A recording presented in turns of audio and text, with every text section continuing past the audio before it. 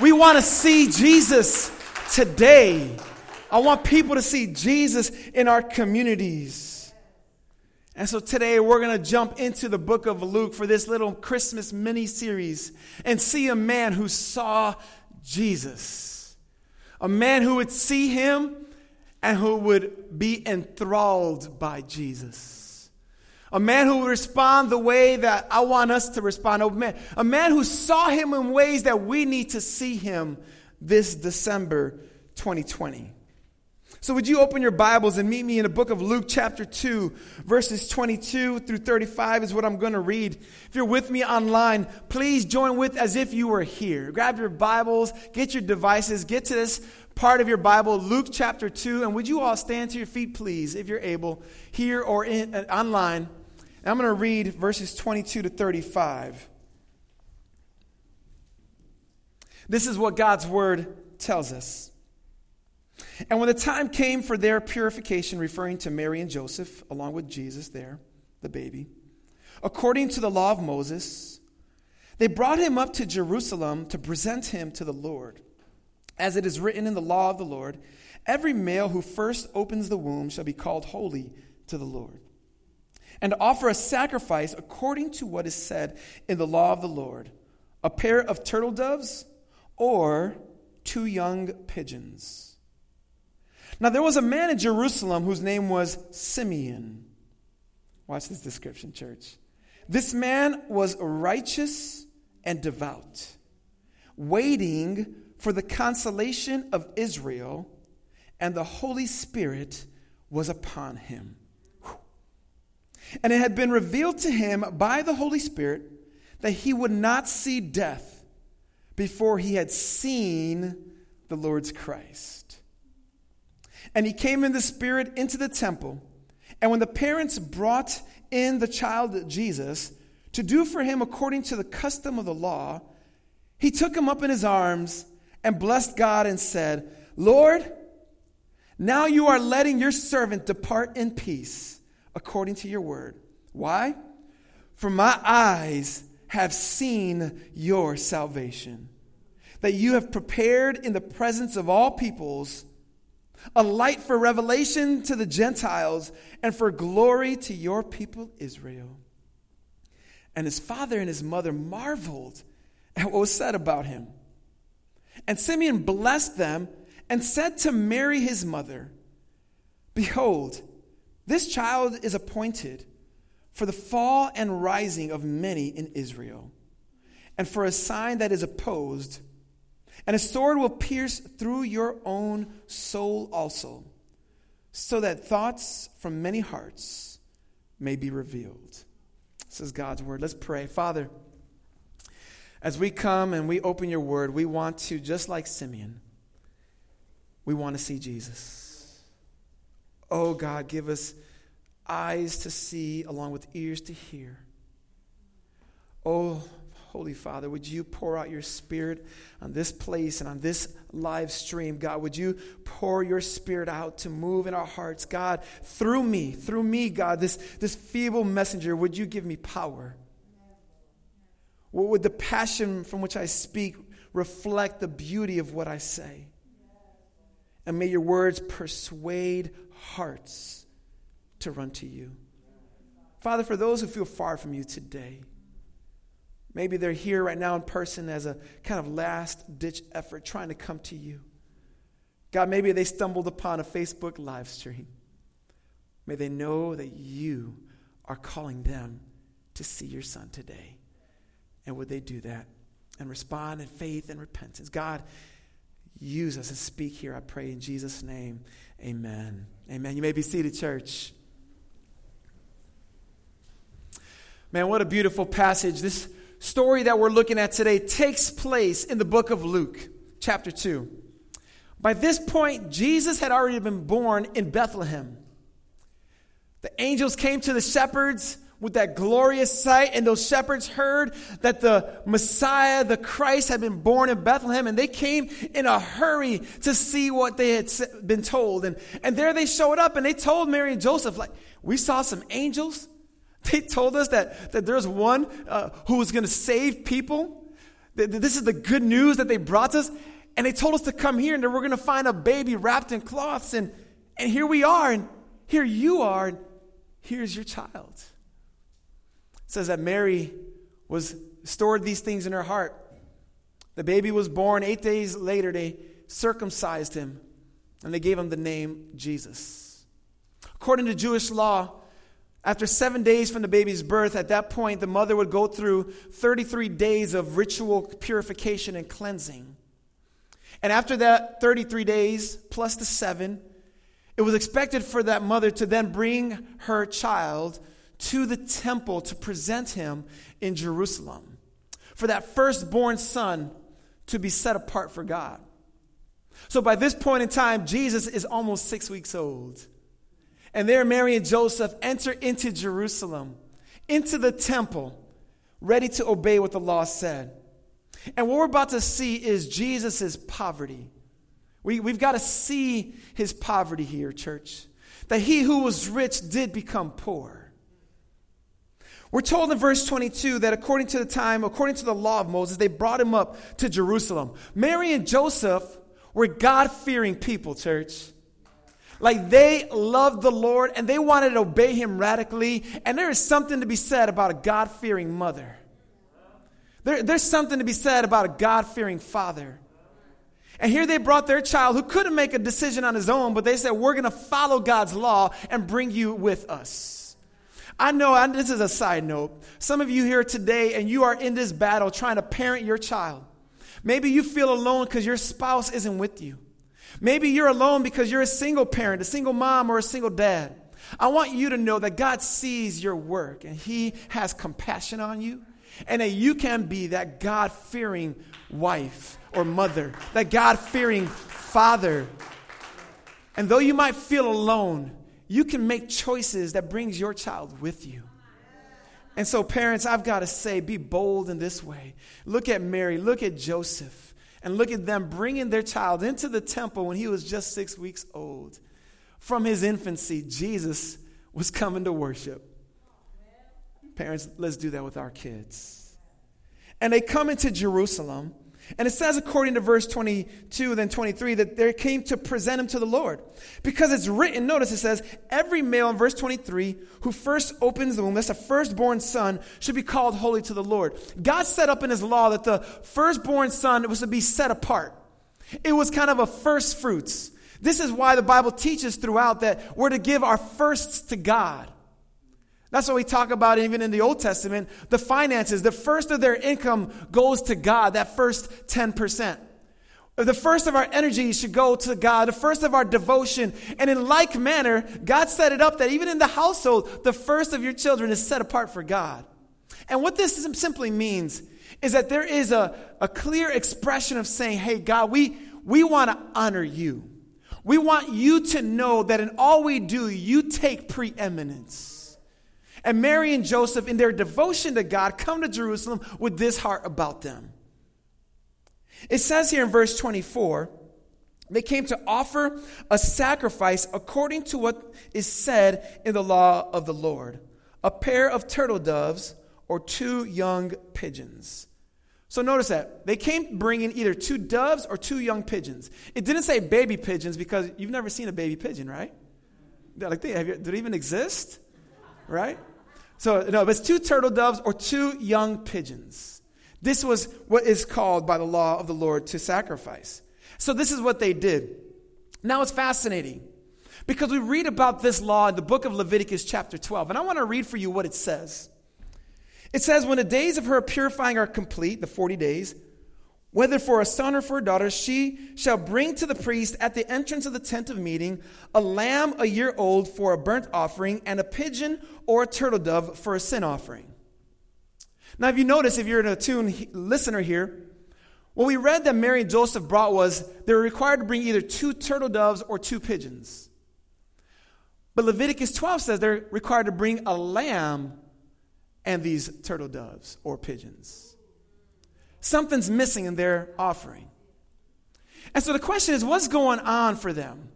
Why not bring what the law required? Were Mary and Joseph just being rebellious? Was it an oversight?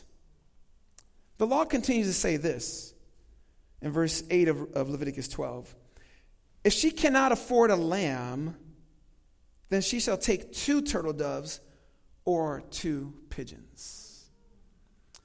Mary and Joseph come into Jerusalem, and they can't afford the very sacrifice they're coming to make.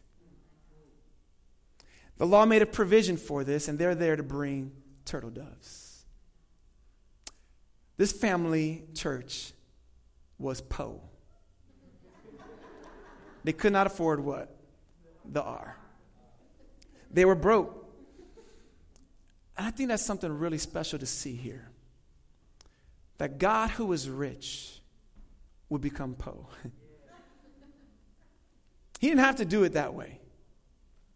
But there's something so consistent with our God, is that he is always compassionate for those who don't have. Maybe today you feel like, man, that is me. I am poor. Financially, I am poor. Well, Jesus became one just like you. But the truth of the matter is, we're all broke, church. We're all poor. We have a poverty of spirit. We have a poverty about us. And Mary and Joseph and Jesus are poor. He who was rich became poor. There's more there. I'll get to that later.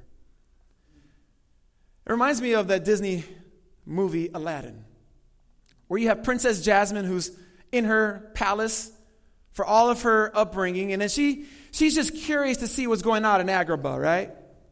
She wants to know what it's like among the commoners because she's never been out among them. And finally, curiosity gets the best of her. She dresses up like a commoner and comes out to live among them. And what she finds is the people were pretty messed up. She finds that they're living in poverty, that they're pretty miserable. In this fairy tale world, we see this princess who is so concerned for her people that she goes out there. And it's quite a special picture. But what I find so fascinating is that even in a fairy tale world, it can't get quite the extent of what God has done for us.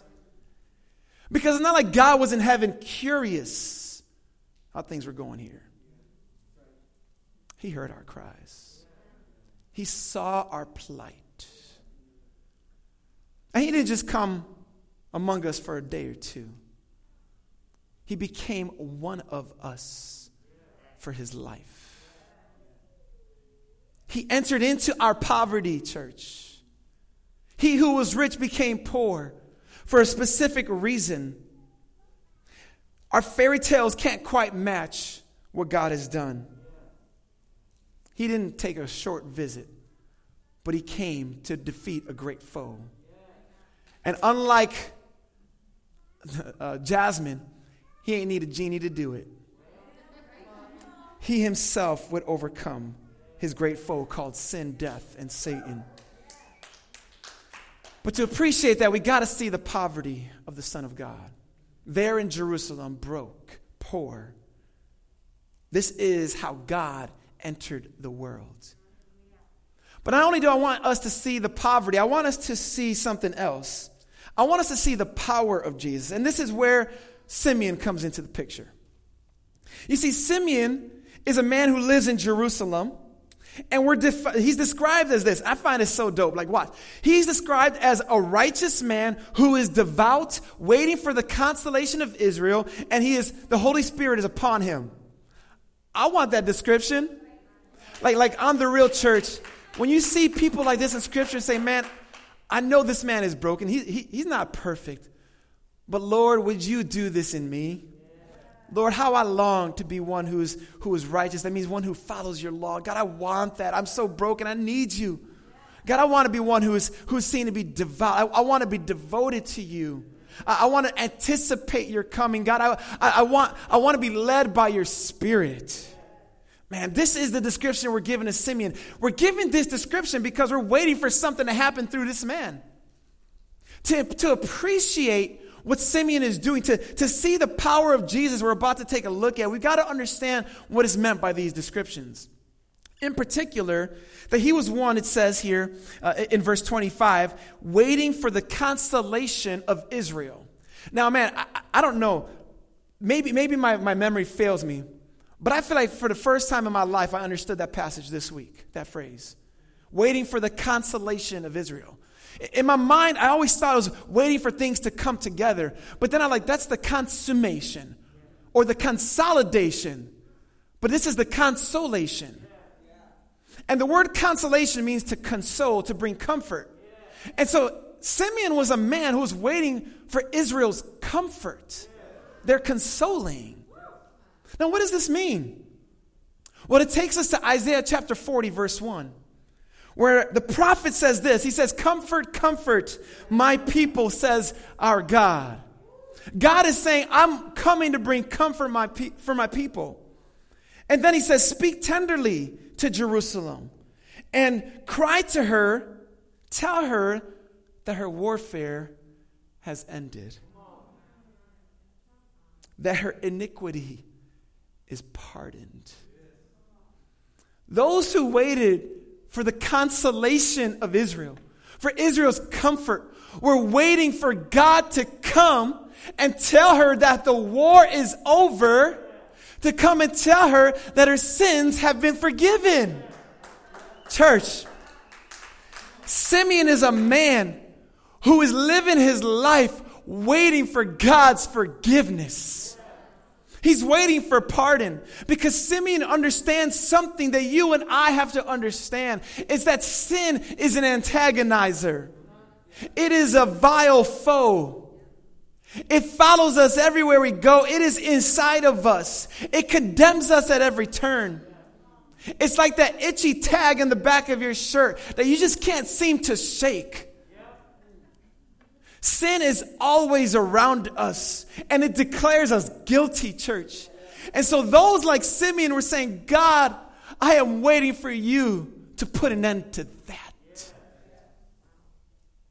He was waiting for pardon. And so all of a sudden, I see Simeon as a man who is longing. This is why our Christmas hymns say, O come, Emmanuel, and ransom captive Israel. There's a longing in these songs. And that's what Simeon had here. Simeon was longing. But we're given this awesome extra detail about Simeon in verse 26. Notice what it says. And it had been revealed to him by the Holy Spirit that he would not see death before he had seen the Lord's Christ. Come on. God had told Simeon somehow, through a vision, through a dream, through direct revelation, audibly, I don't know. But God made it crystal clear to Simeon that he wouldn't die until he would see Jesus. And so he waited his life to see him. Or as my daughter told me yesterday, he was literally living for Jesus. There is Simeon waiting. And what's he doing while he's waiting? He's worshiping while he's waiting. What's he waiting? To see Jesus. Because after he could see Jesus, he could die. What's on your bucket list? Perhaps skydiving, right? Hot air balloon. Go on a safari. Travel to Europe, 7 wonders of the world, every continent. What's your bucket list? Simeon's bucket list had one item. It was to see Jesus. If I could just see Jesus before I die, everything would be right. And God had told Simeon that this would be the case.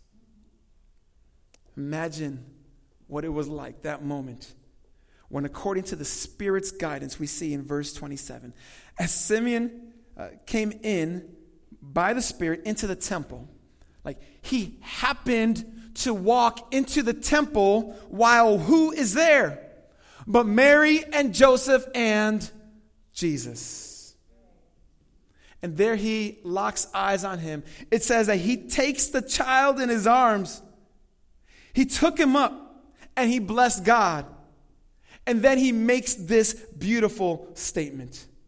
Lord, now you are letting your servant depart in peace according to your word, for my eyes have seen your salvation.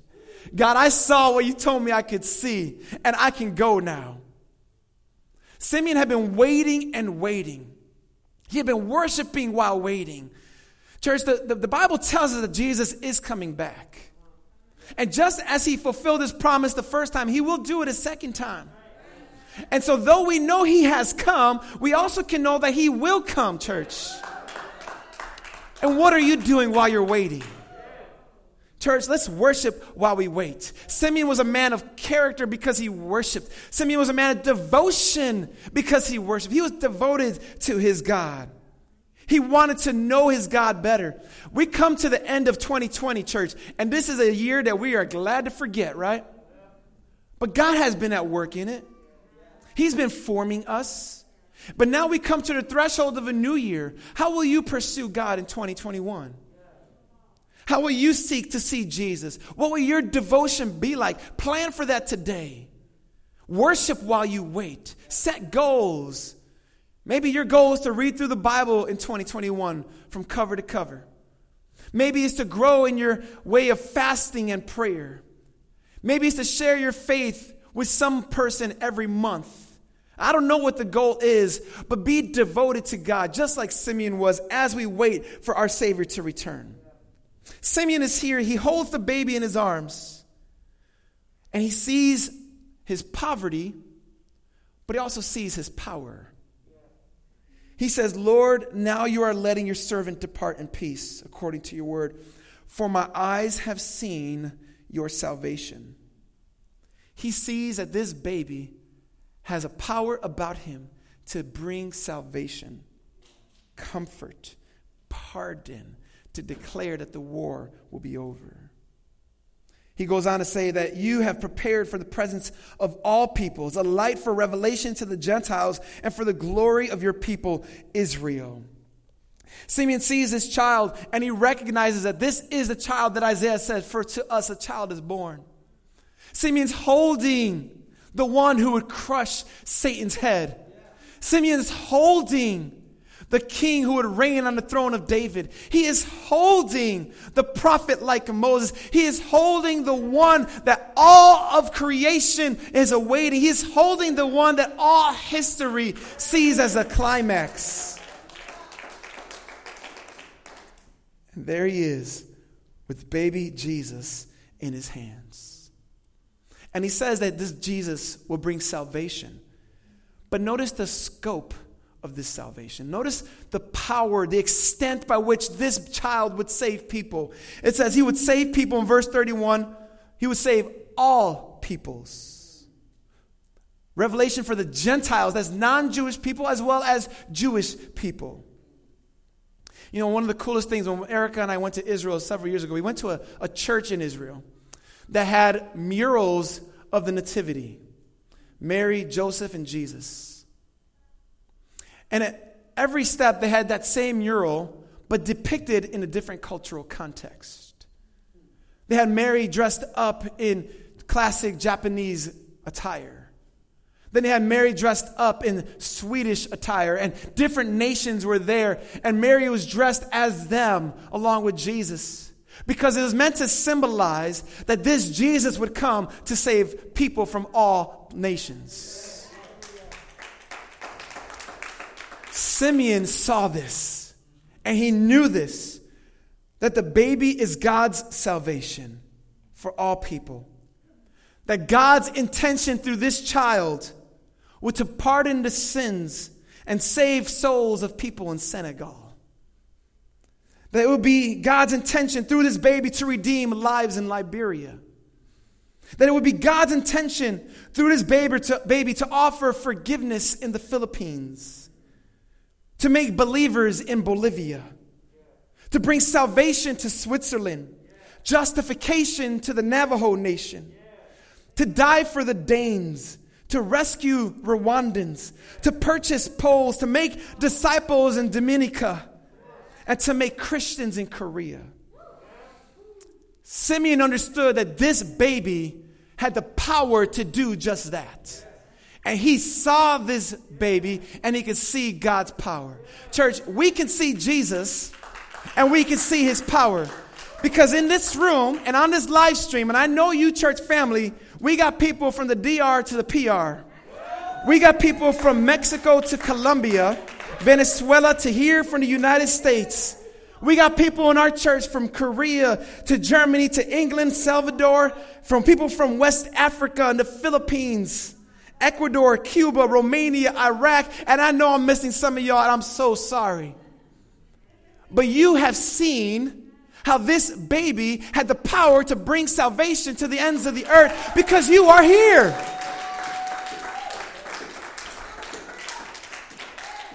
Simeon is here. He saw his poverty, but he saw his power. And oh, that we would see the same, church. That we would see the same.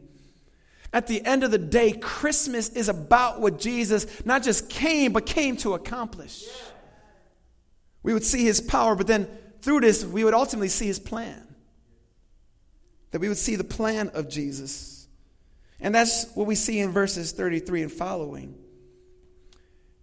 His father and his mother marveled at what Simeon said. I mean, imagine that. Someone picks up your baby saying, this is the one that's going to save the world. That's what they just saw and heard. And Simeon blessed them, and he goes from praise now to prophecy. He's not only declaring a praise that this is what this baby would do, but he's about to prophesy about the manner, the plan by which he'd do it. He says to Mary, notice that Mary is the one being directed to something that this is inclination why that Joseph would not be around in the future. Many think Joseph died at some point during Jesus' life, which is why we don't see him in his adult ministry. Simeon tells Mary, his mother, he says, behold, this child is appointed for the fall and rising of many in Israel. He would draw a line in the sand. You are for him or against him. He will be for a sign that is opposed. And this is what Simeon tells Mary. And a sword will pierce through your own soul also, so that thoughts from many hearts may be revealed. What Simeon is telling Mary here is that something's going to happen to your child. And what happens to him will expose other people. He'll create a dividing line, that their hearts will be laid bare. But in so doing, it will pierce your soul, Mary. And I can't help but just even flash back that image of Mary at the foot of the cross. Her son's hands being pierced, her soul being pierced. His feet being pierced, her soul being pierced. His side being pierced, her soul being pierced. See, Jesus came with a plan to save us, yes, but he would do so through dying for us. He would do so through being pierced. And at that foot of that cross, there were many mockers and there were worshipers. That's the line that he draws. This is what Christmas is about, after all. And he reveals our hearts. I want us to see Jesus today, church. And my prayer is that you would be a worshiper and not a mocker. That you would be one who submits to Jesus and doesn't resist Jesus. This is what Christmas is about. And Simeon is there. He sees this baby's poverty, but then he knows his power. And God gives him a vision of the plan. And the plan would be a cross. The cross was no accident, church. It was always God's plan.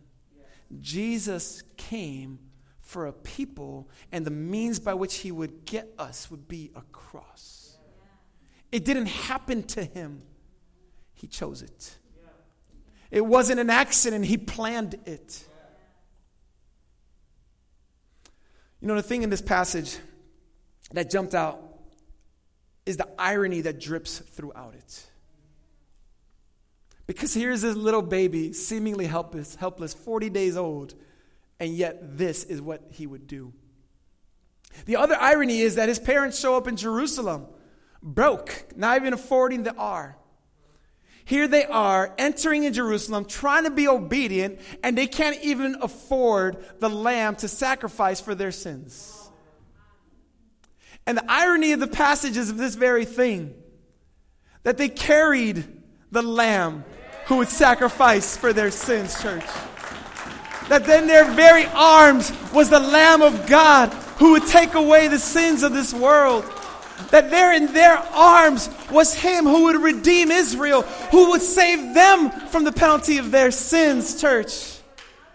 Would we, as we look at Christmas, marvel in this beauty? They didn't have the money, but God paid it for them. They didn't have the lamb, but God was there right with them. And church, in the same way, God is offering forgiveness to us. If you've put your faith in Jesus today and you've never done so before, I need you to know that His life and His death on the cross and His resurrection from the dead was done for you. And that through faith you can be forgiven.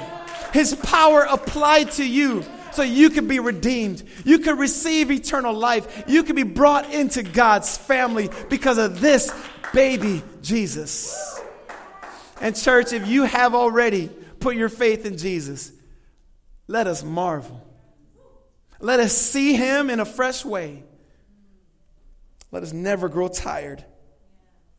Because Him who was rich became poor, so that we who are poor could become rich. This is the heartbeat of Christmas. So therefore we say joy to the world. The Lord is come. Let earth receive her King. Let every heart prepare Him room. In heaven and nature and Chicago and the brook and all the world sing. Joy to the world. Hallelujah. Let's pray, church. God, we give You all the glory. We give You all the praise, my God. And oh Lord, I pray that like Simeon, we would see You today. God, that we would see that this Jesus was the one who is all that we need. God, I pray for faith in this place, for faith for those watching to come to Jesus if they haven't. And for us, God, who are in Your family, that we would walk in this beauty, seeing how You would become poor, seeing Your power to save and the plan of the cross to do it. Oh, how we love You, Lord. Thank You, Jesus, for Your great sacrifice. Thank You that You always had a plan. Oh, we love You in Jesus' name. Amen. Let's rise to our feet, church, and sing this closing song together. If He's your hope, can we give Him a hand clap? If He is your hope, if He is your hope, if He is your hope. Yeah, Jesus, You are our hope. Without You, we've got nothing, but with You, we have everything we need. Where would we be without You, oh Jesus? We praise You. We praise You that You have spoken our redemption. You have accomplished it through Your life, death, and resurrection. And we come today feeble and broken, but oh, so strengthened by Your grace. God, go with us this week, Lord. We need Your help. We need Your help, Lord. Life gets so hard and worrisome. Remind us, God, that You chose to walk among us, to become one of us. You know our hurts and pains. You know our struggles. You can sympathize with our weaknesses. But God, in that same way, remind us also of what You came to do in giving us redemption and forgiveness. And I pray we will walk out of our identity, out of who we are, Lord. Thank You, Lord, for Christmas. What a special time it is, Lord, to remember the incarnation, the coming of Your Son, Jesus. That You, oh God, would become a man. Wow. I pray this wonder would not escape us. Jesus, our Lord, has come. Go with us this week, I pray. In the name of Jesus, amen, amen, amen, amen.